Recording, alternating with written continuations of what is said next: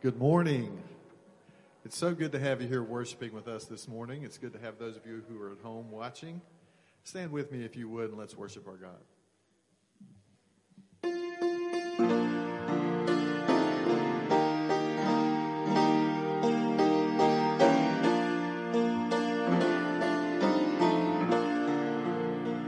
Oh Lord my God.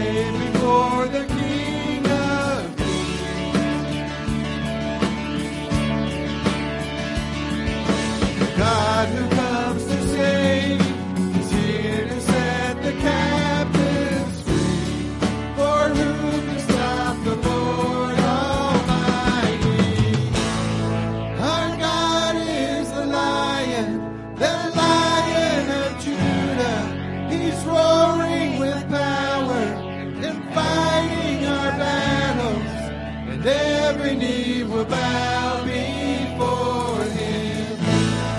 Our God is the Lamb that was slain for the sins of the world. His blood breaks the chain, and every knee will bow before the Lion and the Lamb. Oh, every knee will bow before him.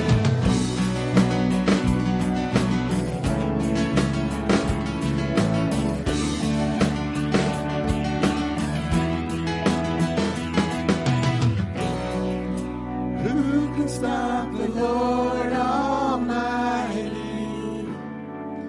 Who can stop the Lord Almighty? And who can stop the Lord Almighty? And who can stop the Lord Almighty? Who can stop the Lord Almighty? Who can stop the Lord Almighty? No one. Who can stop the Lord Almighty? Who can stop the Lord? Our God is the Lion of Judah. He's roaring with power and fighting our battles. Every knee will bow before him. Our God is the Lamb that was slain for the sins of the world. His blood breaks the chain.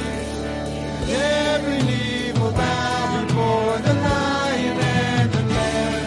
Oh, every knee will bow before him.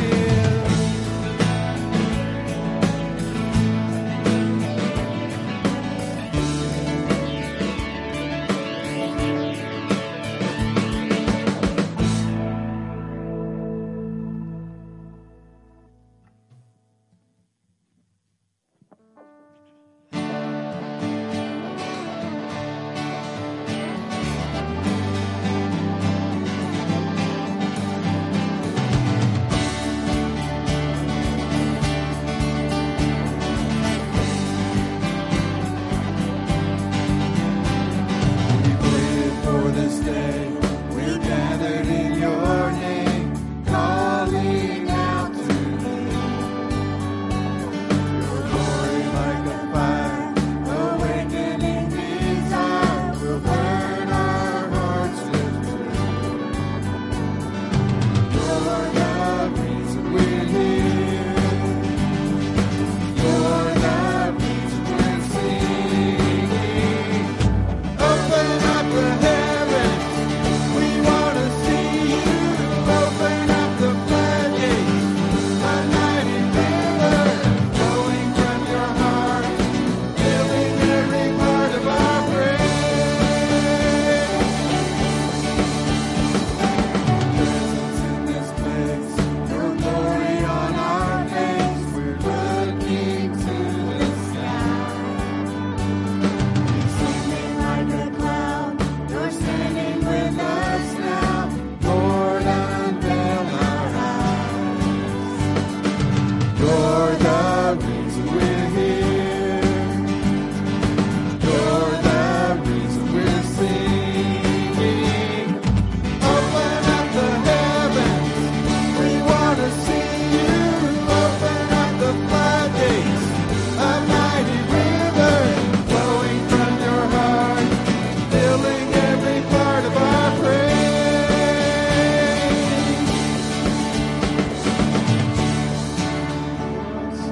Show us your glory. Show us your power. Show us your glory, Lord.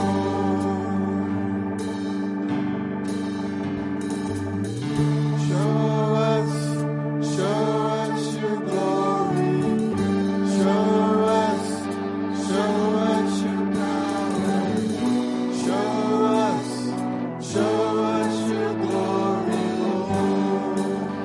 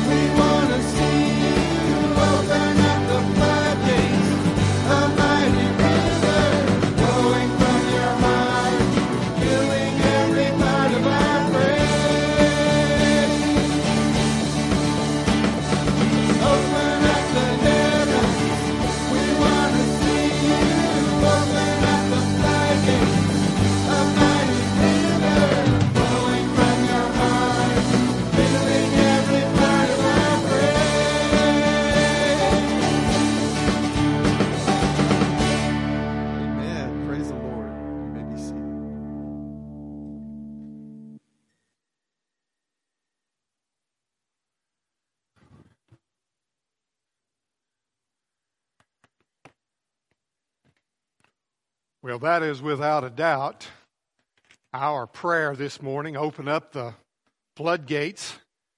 Open up the heavens. We want to see you. And it's just wonderful. You know, I feel like the psalmist when he said, I was glad when they said, let us go to the house of the Lord. It's just wonderful to gather together with God's people, to hear you lifting up praises to the Lord, to see your smiling faces. So wonderful that you are here with us this morning. We are continuing in our study of the book of Revelation, and we're going to be this morning looking at chapter 14.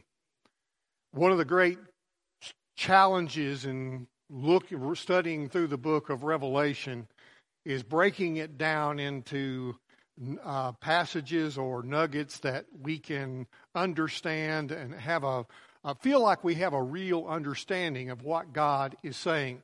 Now, so far I've been receiving feedback and you're saying that this is helpful, that you are understanding, and I really want to try to continue that. I've been trying to get through a chapter, but sometimes that's just impossible. And this week, I really struggled with this passage. And today, we're doing 5 verses, okay? So I'm sorry we're slowing down just a little bit, but I felt like that we needed to do this. And the message today is called Winners and Losers. You know, our society loves winners. I mean, whether it's in politics or business or entertainment or sports. I mean, we love people who succeed. But on the other hand, we don't tolerate losers very well. I mean, if you're a coach and you're not winning, you get fired. If you're a player and you're not winning, you get traded. I mean, if you're an executive and the company's not doing well, you get replaced. If you're a politician and you're not doing well, you get voted out of office. I mean, our heroes are all those people that overcome all these obstacles and in the end triumph. Interestingly, the Bible talks a great deal about winners and losers. Jesus described those who are unbelieving as the ultimate losers. They lose their very soul. They lose everything in the end. But the Bible describes the Christian life in terms of triumph. For example, in Romans chapter 8 and verse 37, the Apostle Paul says, we overwhelmingly conquer through him who loved us. Look, underline that word in your thinking, conquer. We conquer. In 1 John chapter 5, beginning in verse 4, the Apostle John says, for whatever is born of God overcomes the world, and this is the victory that has overcome the world, our faith. Who is the one who overcomes the world but he who believes in the Son of God? Now, you see all those words, all 3 times it says we're overcomers. It says we have the victory. In 1 Corinthians 15, verse 57, Paul says, thanks be to God who gives us the victory through our Lord Jesus Christ. We have the victory. You see, and notice that the common denominator in all of those verses is that we win through our faith in Jesus Christ. Because we identify with him. He is the ultimate winner. He's the real winner. And when we identify with him, we become winners with him. We win when we trust Christ and we submit our lives to him. Victory comes only through faith in Jesus Christ. And we submit and we give our lives to him to serve. Now, the opening verses of Revelation chapter 14 introduce us once again to the 144,000. And this is the most triumphant group of men in the entire Bible. Now, the Bible talks about other faithful, uncompromising people, But this is by far the greatest number of people all at once who are experiencing great triumph and victory. And they emerge from the greatest Holocaust in the world, the tribulation. And like 144,000 Daniels or 144,000 Apostle Pauls, they are battle weary, but they are triumphant. And if you remember, we're first introduced to this remarkable group back in chapter 7. And Revelation chapter 6 and verse 16 tells us that the sixth seal brings such terror that the people of the world are going to cry out to the rocks and the mountains to fall on them, to deliver them from the presence of the Lamb. And they're going to say, who will deliver us from the great day of the wrath, of his wrath that has come? And who is able to stand? You see, at that point of the tribulation, the world will have already experienced widespread wars and famines and deadly plagues and earthquakes and other natural disasters, which will result in the death of millions. And in light of all of that devastation, there's still yet the trumpets and the trumpets and the bowls yet to come. And so the question becomes, well, who can survive this? Who will make it through?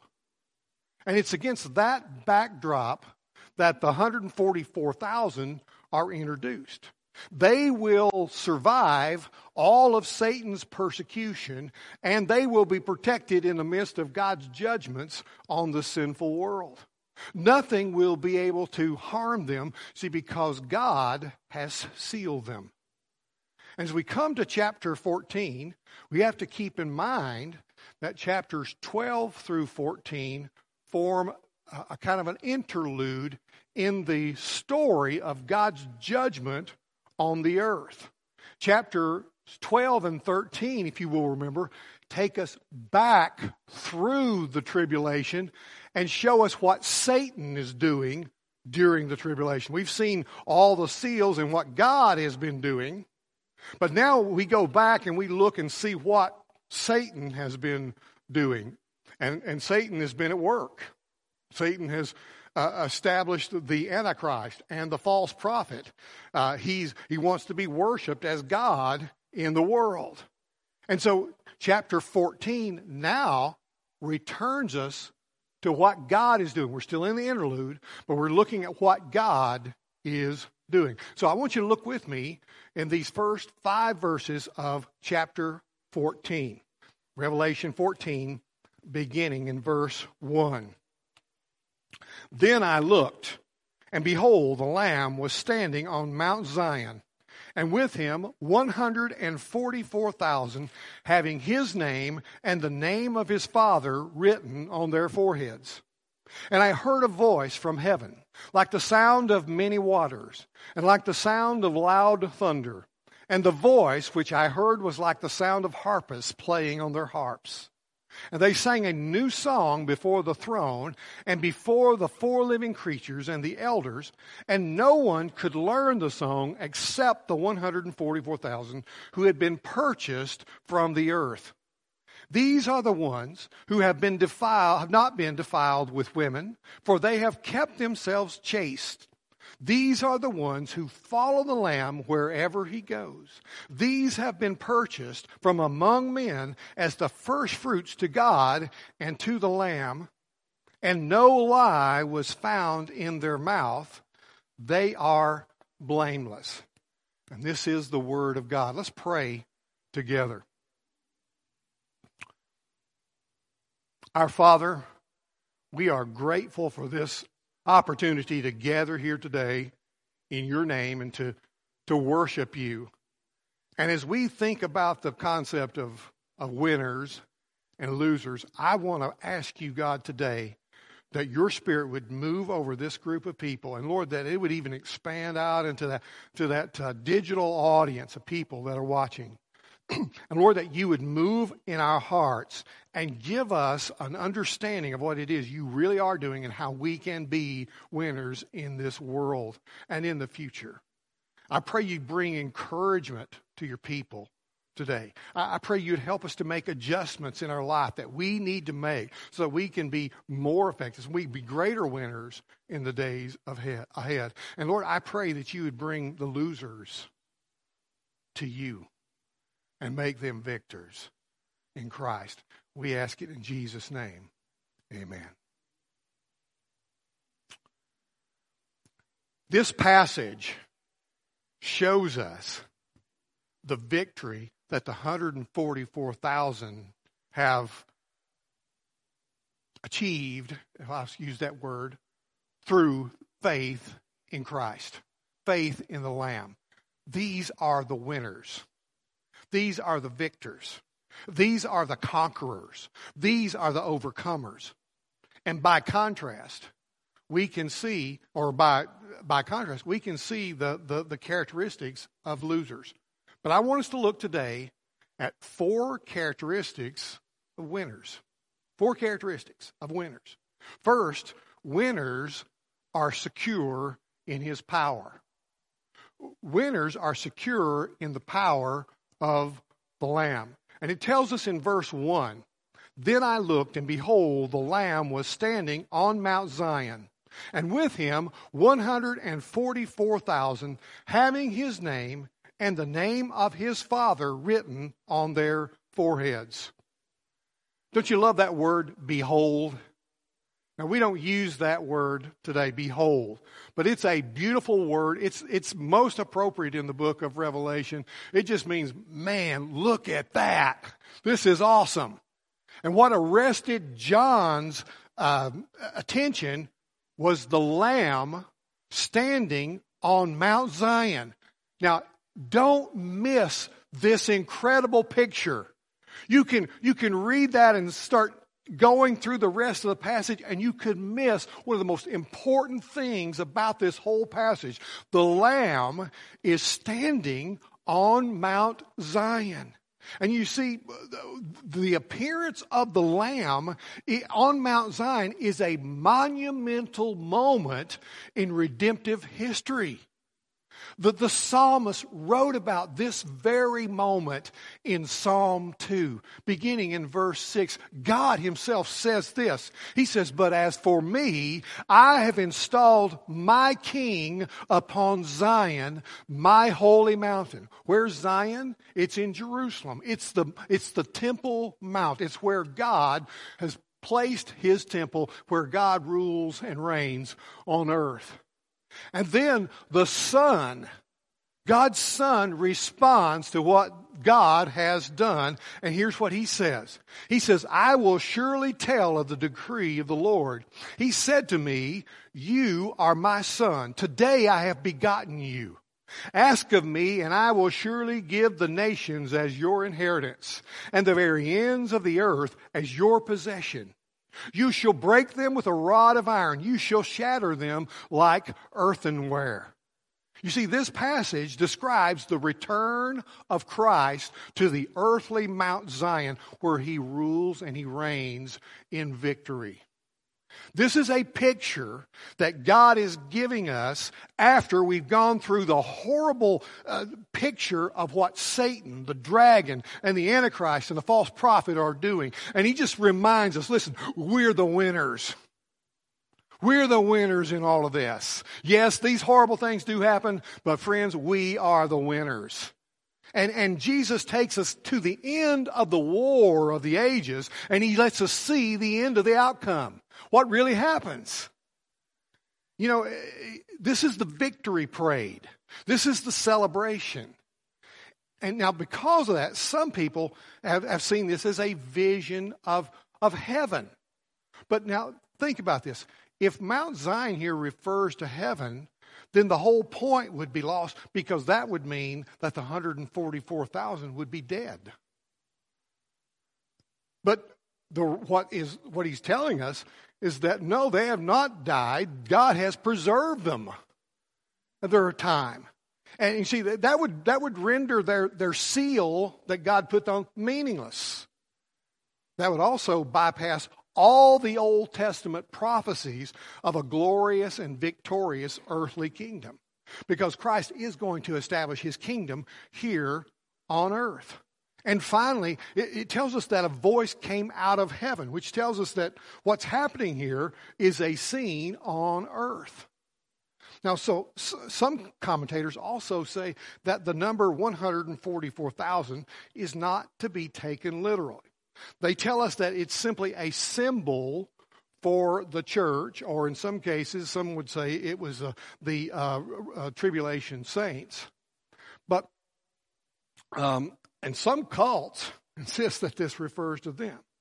But as we saw in our study in chapter 7, this group of 144,000 are real men chosen from the 12 tribes of Israel. There's 144,000 of them. Now, that number, I believe, is symbolic. It pictures the fullness of salvation that God has promised. But it's also literal. Just like there are 7 churches, and that number 7 pictures the perfection of Christ in bringing about salvation through the church, but there were literally 7 churches. And God has both of these elements here in mind. We're looking at real people that are representative of God's real salvation, God's real victory in this world. Now, and John reminds us that they have been sealed. He says they have the Lamb's. He says the name and the name of his Father written on their foreheads. Now, unbelievers, remember, are going to receive the mark of the beast. They're going to have that on their forehead. But the 144,000 are going to have the mark of God on their foreheads. And Satan and the unbelieving world are going to seek to kill these powerful preachers and stop them from fulfilling their work. But God will not permit them to be harmed, because he has already sealed them. He's put his protection over them. Now, throughout the outpouring of God's cataclysmic judgments and Satan's fury, they are going to preach the gospel. They're going to confront sinners with their sin. They're going to call them to repentance and faith in the Savior. And they're going to tell everybody that all the cataclysmic events that are occurring are the result of God's judgment. Now, let me ask you, how many people like to hear when bad things happen that God's bringing judgment on us? Now, that's condemned, right? Well, they're going to hate that, and they're going to try to kill these men, try to stop them from proclaiming the truth. But despite Satan's best efforts, all 144,000 will survive.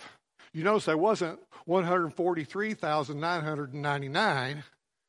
All of them survive, and they are there. And they'll enter the kingdom as living people.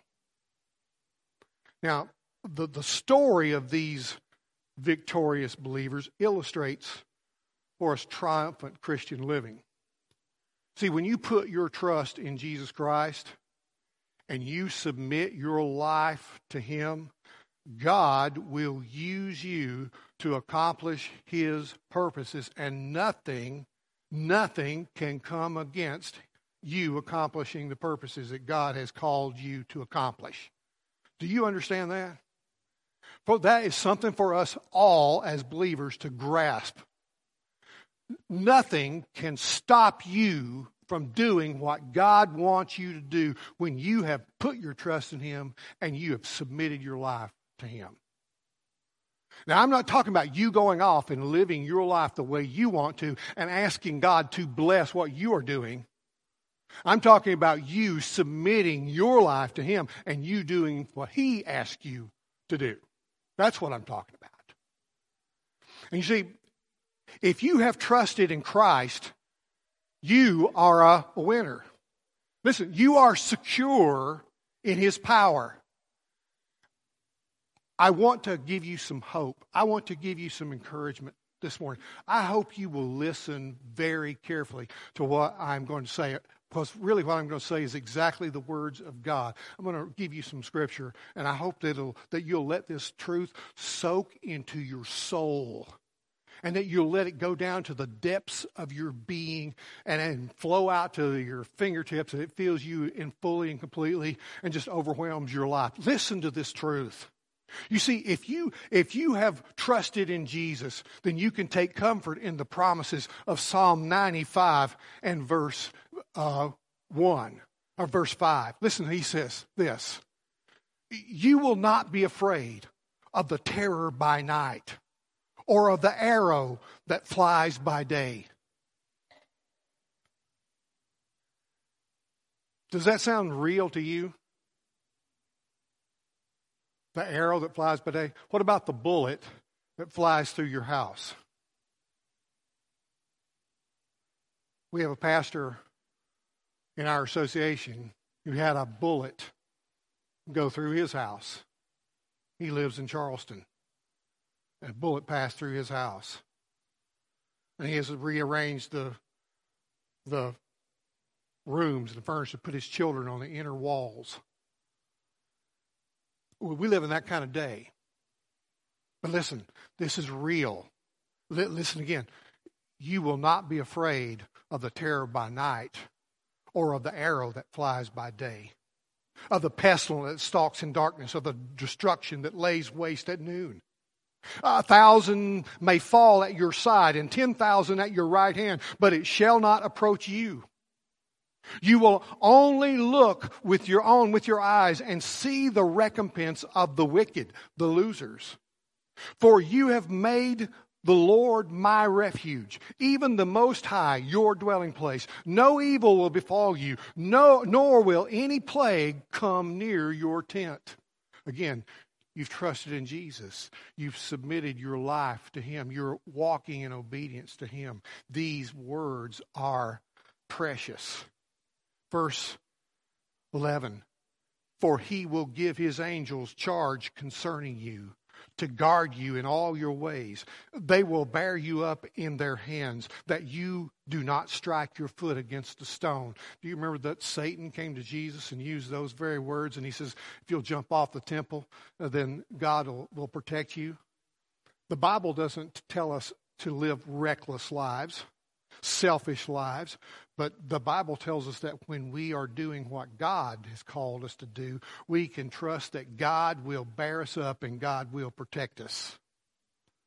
Verse 13, you will tread upon the lion and cobra, the young lion and the serpent you will trample down. Because he has loved me, therefore I will deliver him. I will set him securely on high, because he has known my name. Verse 15, he will call upon me, and I will answer him, and I will be with him in trouble. I will rescue him and honor him. With a long life I will satisfy him and let him see my salvation. Friends, those are words to you who have trusted Jesus Christ, who are walking with Him. Let those words soak into your being and give you comfort and hope. God will protect His own, and He will bring you triumphantly through your trials. And that's true not both of those of the 144,000 who are on the earth during the tribulation, and that's true even the tribulation saints. God brings us always through victoriously. Jesus promised in John 6:37, He says, all that the Father gives me will come to me, and the one who comes to me I will certainly not cast out. You come to Him, He'll take you. And as a believer, you are eternally secure in His power, because Jesus says in John 10:28, no one will snatch them out of my hand. My Father who has given them to me is greater than all, and no one is able to snatch them out of the Father's hand. You're in the Father's hand. In our Vacation Bible School passage, Philippians 1:6, see, for I am confident of this very thing, that He who began a good work in you will perfect it until the day of Christ Jesus. Let me ask you, have you believed in Jesus? Have you submitted your life to Him? These words are for you. Jude 24 offers praise. It says, to him who is able to keep you from stumbling and to make you stand in the presence of his glory, blameless with great joy. And 1 Peter 1:5 says that knowing that we are protected by the power of God through faith for salvation, ready to be revealed in the last times, you see, we can both live and minister boldly and confidently. Does that encourage you? Well, I've got one more for you. The majestic words of Romans chapter 8 eloquently summarize the marvelous truth that God protects and delivers his own. Listen what Paul says. What then shall we say to these things? If God is for us, who can be against us? He who did not spare his own son, but delivered him up over for us all, how will he not also with him freely give us all things? Who will bring a charge against God's elect? God is the one who justifies. Who is the one who condemns? Christ Jesus is he who died, yes, rather who was raised and who is at the right hand of God, who also intercedes for us. He's already won. He's already exalted. So if we have believed in him, identified him, we submitted ourselves to him, then we are victors. We're winners. See, just as it is written, verse 35. Who will separate us from the love of Christ? Will tribulation or distress or persecution or famine or nakedness or peril or sword or COVID-19? What will separate us from the love of Christ? Just as is written, for your sake we are being put to death all day long. We were considered as sheep to be slaughtered. Friend, that is the attitude that the 144,000 came to their service with. We're just sheep to be slaughtered. We're the Lord's to be used. We've given ourselves to him. And what happens when you do that? You're a victor. You win. You're a conqueror. Verse 37, but in all these things we overwhelmingly conquer through him who loved us. For I am persuaded that neither death, nor life, nor angels, nor principalities, nor things present, nor things to come, nor powers, nor height, nor depth, nor any other created thing will be able to separate us from the love of God, which is in Christ Jesus our Lord. Amen and amen. I hope those words are comforting to you because, see, if you have surrendered your life to Jesus, then you are one of these conquerors. You are secure in his power. There's another characteristic of winners. Winners are joyful in his praise. Look at verse 2. Then I heard a voice from heaven like the sound of many waters and like the sound of loud thunder. And the voice which I heard was like the sound of harpists playing on their harps. And they sang a new song before the throne and before the four living creatures and the elders. And no one could learn the song except the 144,000 who had been purchased from the earth. Now, standing with the Lamb on Mount Zion in this monumental moment in redemptive history are the 144,000. They share in his victory. They share in his triumph. And with all the devastation that they have seen, with all the trouble that they have faced, with all the rejection that they have experienced, with all the hostility and the hatred and persecution they have endured, you might think that they would be just so depressed that they couldn't do anything. But the reality is they are joyful in his praise. Because what do? They join in with the singing that is coming thunderously from heaven in praise to God. In fact, it's kind of like that, the ball game where you go through and it's hard fought and it comes down maybe to the very last play of the game. And when you win, it makes that victory all the more sweet. All that they have endured, see, is that much more to praise the Lord for his power in overcoming everything that has happened. And they are praising God. And and the voice that he heard, it says, was loud. It was loud like thunder. And it was continuous. It was the sound of many waters, like a waterfall that constantly makes a roar. But the voice was not just noise, it had a musical quality. It says it had the sound of harpists playing on their harps. Now, harps are frequently associated in the Old Testament with joyous praise. David played on the harp. He prayed his psalms, his hymns to the Lord on the harp. It was praise and joy. And the angels of heaven are going to be singing as well. The new song in heaven, before the throne and before the four living creatures and the elders, is the song of redemption. Now, the angels join the Old Testament saints, the raptured church, and the tribulation martyrs in praising God for the salvation that He has accomplished. And while the angels don't experience redemption, they do rejoice at it. We see that from Luke chapter 15. The angels rejoice in heaven over one sinner.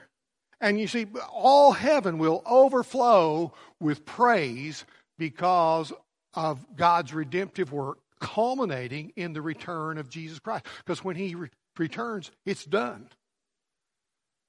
And every being in heaven is praising God in joy. And those 144,000 standing there on Mount Zion join in the singing. They're singing a new song, and it's a song, it says, that nobody can learn except the 144,000. Wow. You know, the unregenerate can't sing this song because they're losers. They can't sing the song of triumph. And listen, because they haven't been purchased by Christ's blood. Only the 144,000 could learn a song because, this new song is focused uniquely on the deliverance that God has brought about in their lives. Do you remember when God brought Israel out of Egypt and then delivered them even from Pharaoh and his army that followed them out to the Red Sea? You remember what happened immediately afterward? They all went out in the wilderness and they sang the song of Moses. The horse and rider have been hurled into the sea. And that whole song is about how God uniquely redeemed Israel out of Egypt and from Pharaoh and his army. And there's going to be a new song that only the 144,000 that have been uniquely redeemed out of the tribulation are going to sing. And they're going to sing about the great things that God has done in the midst of all that has been happening. So every one of us have been purchased by the blood of Jesus Christ. And all of us, we have our own unique ways in which God has worked in our lives and things that He's delivered us from. We all have our own unique song of praise to sing to God. And we should be recognizing what God has done in our lives uniquely, especially to us, and making sure that we joyfully give God praise for what He's doing, what He has done. The mark of a triumphant Christian is continuous, constant, joyful praise to the Lord. When we pray on Wednesday night, we always begin with praise to God. Our focus is always on Him and what He has done, and that's the basis for everything else that we would say or do or ask from God because of who He is.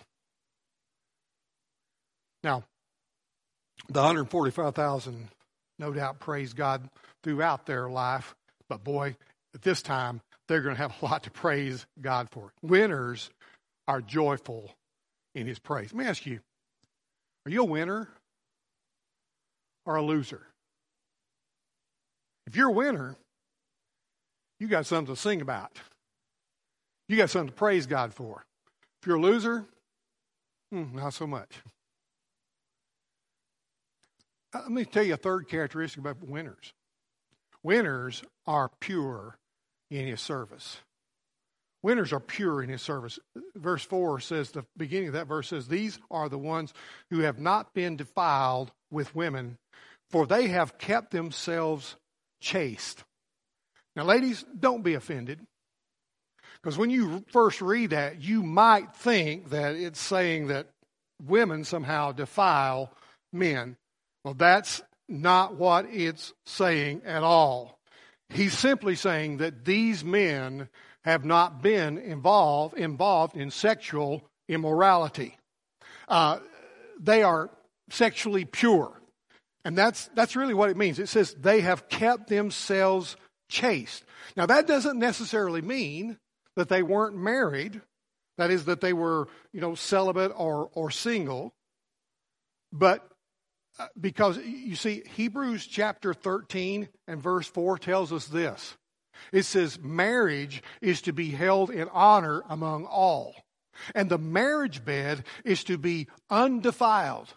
For fornicators and adulterers, God will judge. In other words, sex within marriage doesn't defile anyone. In fact, it's honorable. It's something beautiful that God has designed to protect us from sexual immorality. On the other hand, he tells us that God will judge the fornicator and the adulterer. Fornication is sex outside of marriage. Adultery is sex with someone other than your spouse. And friends, listen, God will judge that. Regardless of what's going on in our world, regardless of how common it is, regardless of how accepted it is in our culture, God will judge sexual immorality. And God's people should be pure. God wants a pure people that he can work for. That's part of the submitting our lives. And is God going to use an unclean vessel in the work that he is going to do in this world? Now, men, it's amazing. Men so often see sex outside of marriage as a conquest, as a victory. But the truth is, that makes you the biggest loser there is. It puts you under the judgment of God. And friends, it's not something that you should be proud of. It's something that you should be ashamed of.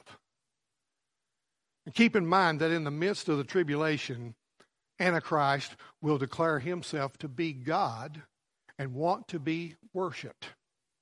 In this context, it seems that it may be indicating that in the time of the tribulation, that worship of Antichrist is going to go back to like the days of the fertility cults that maybe involved sexual immorality. And it's vile and it's incredibly perverse. Understand this. Sexual immorality always gets integrated into the culture at large. And if the culture is religious, as in the days of the fertility cults, as in the days of the Romans or the Greeks, then you know what will happen? Sexual immorality will get integrated into the worship. It becomes a part of the worship. If the culture is secular, then sexual immorality will gradually get integrated into the culture so that it becomes normative. It will show up in the arts, and then the music, and the entertainment, and then the education, and ultimately the legislation. Now, if you think about it, we've got a good start on that in our day. We live in a world where the government has pretty much sanctioned and even finances sexual immorality. And with the rise of the internet, pornography has become widely available. And even so that the kids in here, many of the kids in here have already been exposed to that vile, perverse stuff. The statistics tell us that 25% of all search engine requests on the internet across the world are related to sex. 35% of the downloads, think about everything that is downloaded on the internet, 35% of the downloads on the internet are pornography. 40 million Americans freely admit that they regularly visit pornographic sites. 70% of men 18 to 24 visit vile porn sites at least once a month. And the largest consumer of online porn is men between ages 35 and 49. 1/3 now, surprisingly, of internet users, of porn users, are women. And how about this? Sunday is the most popular day to look at porn. Thanksgiving Day is the most famous, most popular day to download porn. And the porn industry takes in nearly $20 billion each year in the United States alone. Now, friends, does that sound like a pure nation to you? Does that sound like a pure world to you? And the tragic thing is, among those statistics are many people who profess to be people who have trusted in Jesus and supposedly submitted their lives to Him. No wonder the church is so anemic and so divided. First one thing we can stand on, friends, it's purity. But even in this grossly immoral day, we can hardly imagine what may be happening in the time of the tribulation.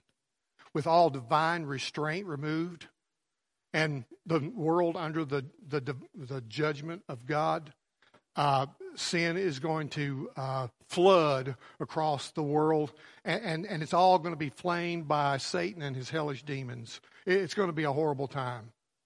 But in the midst of that tribulation, the 144,000, you see, are going to stand apart from their culture. They're not going to participate with what the rest of the world is doing. They're going to stand out like a bright light, a beacon that shines in the darkness all around them. And really, you know what? That's what God wants for us. He wants us to be lights. He wants us to stand out from the culture. He wants us to stand apart from all the darkness around us, doesn't He? We should. And what will happen when you do that? Well, the world will hate you. The devil will persecute you. But remember, you're a winner. You don't just go with the losers because of persecution. You do what is right. And God will take care of it. See, sexual purity is essential for triumphant Christian living. 1 Thessalonians 4:3 says, "For this is the will of God, your sanctification. That is, that you abstain from sexual immorality." 2 Timothy 2:22, the apostle admonished this young pastor Timothy. He says, "Flee from youthful lust and pursue righteousness, faith, love, and peace with those who call upon the Lord from a pure heart." Now notice what Paul's doing here. Here's just a few minutes of counseling. Paul says, listen, you got a problem with impurity. You can't overcome impurity by saying, okay, I'm not going to look at that. I'm not going to look at that. I'm not going to look at that. You've got to put something else in its place, something that is right and something that is good. And you've got to replace that with truth and put your energy and your time into doing what is right in God's eyes. And all that other stuff begins to fall away. If you want to serve God effectively, you must live a pure life. Winners are pure in His service. Now, let me ask you a question. Are you a winner or a loser? Are you a winner or a loser? One more characteristic of winners. They are faithful in His proclamation. The middle part of verse 4 says, "These are the ones who follow the Lamb wherever He goes." Again, the 144,000 are men who are proclaiming the gospel to an unbelieving world. That's their primary job. And they're going to faithfully go wherever the Lamb goes, no matter what the cost. You see, this is what Jesus wants in His followers, right? God, He wants you to follow Him, right? He said in Matthew 16:24, "If anyone wishes to come after me, he must deny himself and take up his cross and follow me." You've got to crucify your own selfish desires, and you've got to take up the cause of Jesus Christ. That means that you can't live your life for everything that you want, and then on Sunday or some other little moment in the week, tack on, well, I'll do this for Jesus. He's talking about your life following Him, so that everything in your life is following Jesus.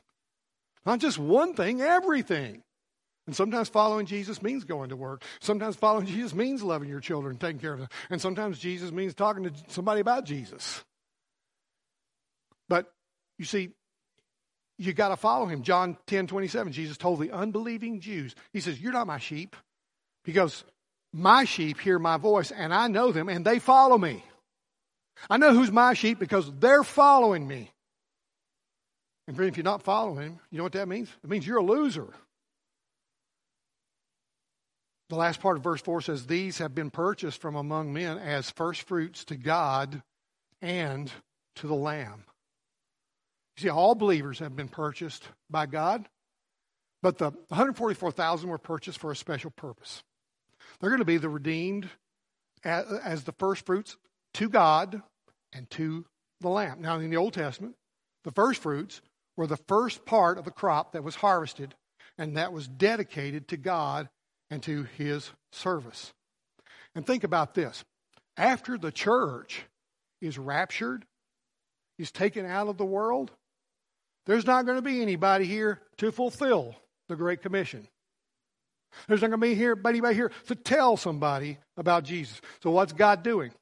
God's going to go back to Israel, which He promised that He was going to redeem, and He calls out of that nation 144,000 evangelists, and these become the men that are going to initially proclaim the gospel. And through their proclamation, other people are going to come to salvation, and the other people are going to join in the proclamation of salvation.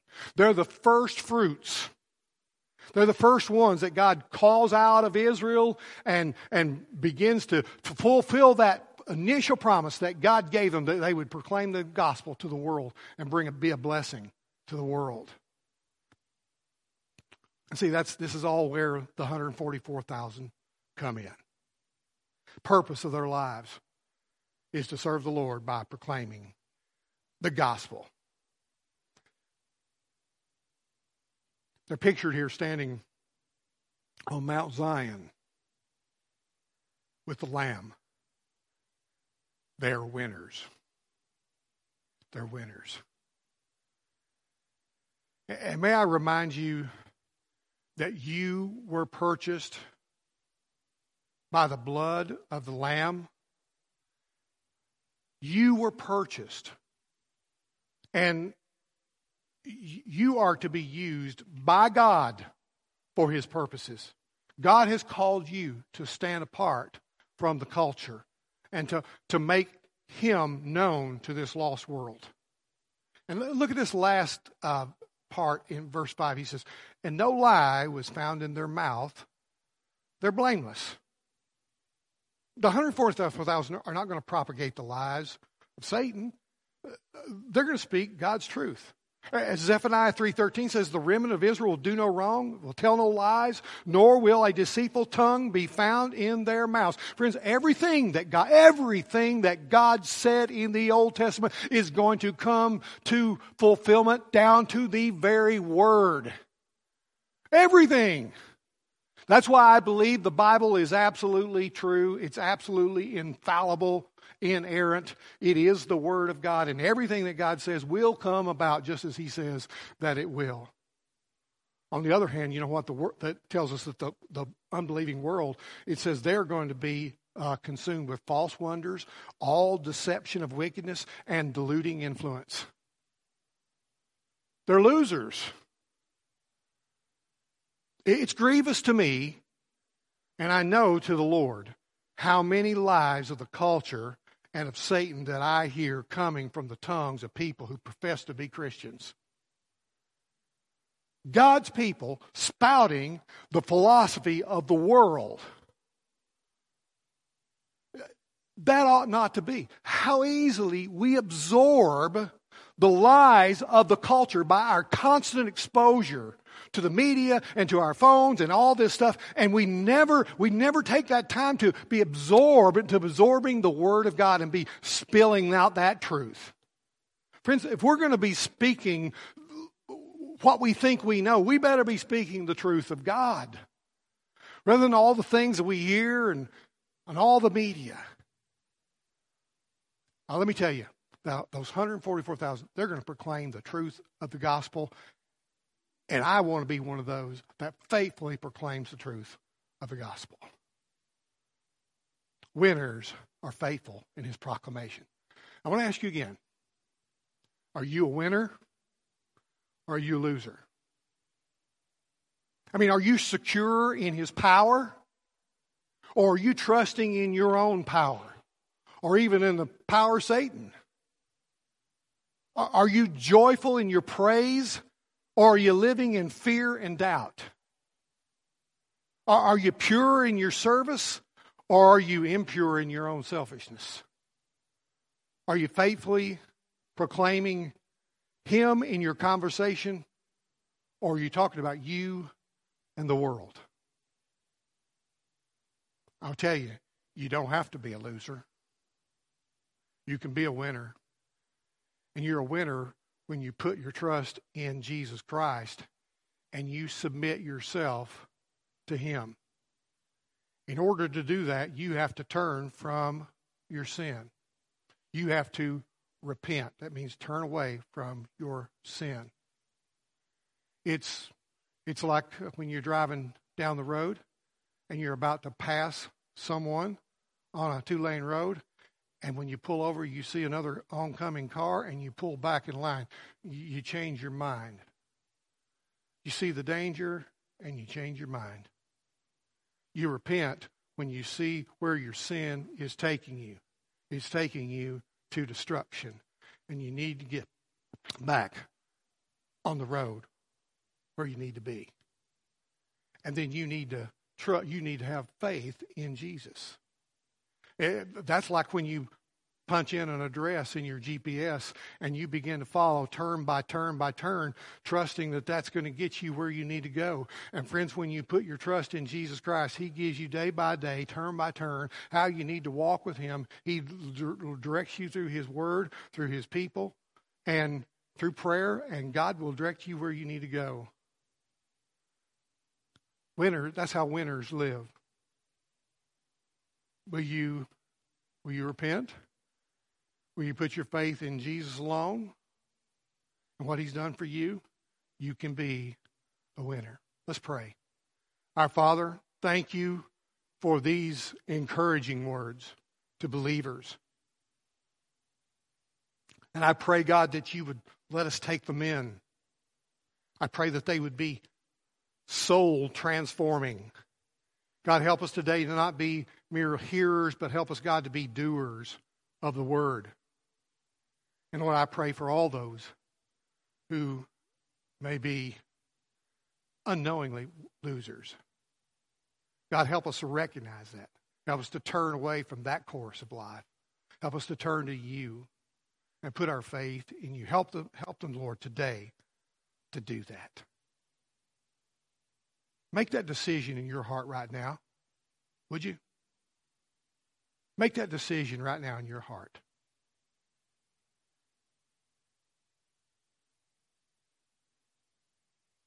Will you turn from your sin? That's the big question. And then trust your life to Jesus? Because even when I say that, it's the Spirit of God that's moving on your heart that would even make you be willing to turn from your sin. That's God's grace. It's all by his power. But if his power is working in your heart today, turn from your sin and now put your faith in him. Just say, Lord, I'm trusting you. I believe you died on the cross for me. I believe you rose from the dead, and I believe you will forgive my sin. And I want to be clean. I want to be pure, and I want to be faithfully following you. There are many Christians here.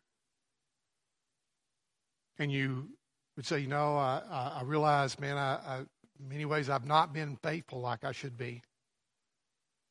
I've not been very secure in your power, Lord. And I just want to ask you to help me to overcome that and put my faith really, truly in you. Lord, I've not been really praising you like I should, recognizing all that you're doing and giving you the praise for it. Lord, I've not been pure, not been very pure. Lord, you know my struggle there. Help me, God, to replace that with something that's good and righteous, virtuous. And Lord, I want to be so changed that I just can't help but talk about you and make you known to the world. Lord, we ask these things now in the name of our Lord and Savior, Jesus Christ. Amen. And you are dismissed.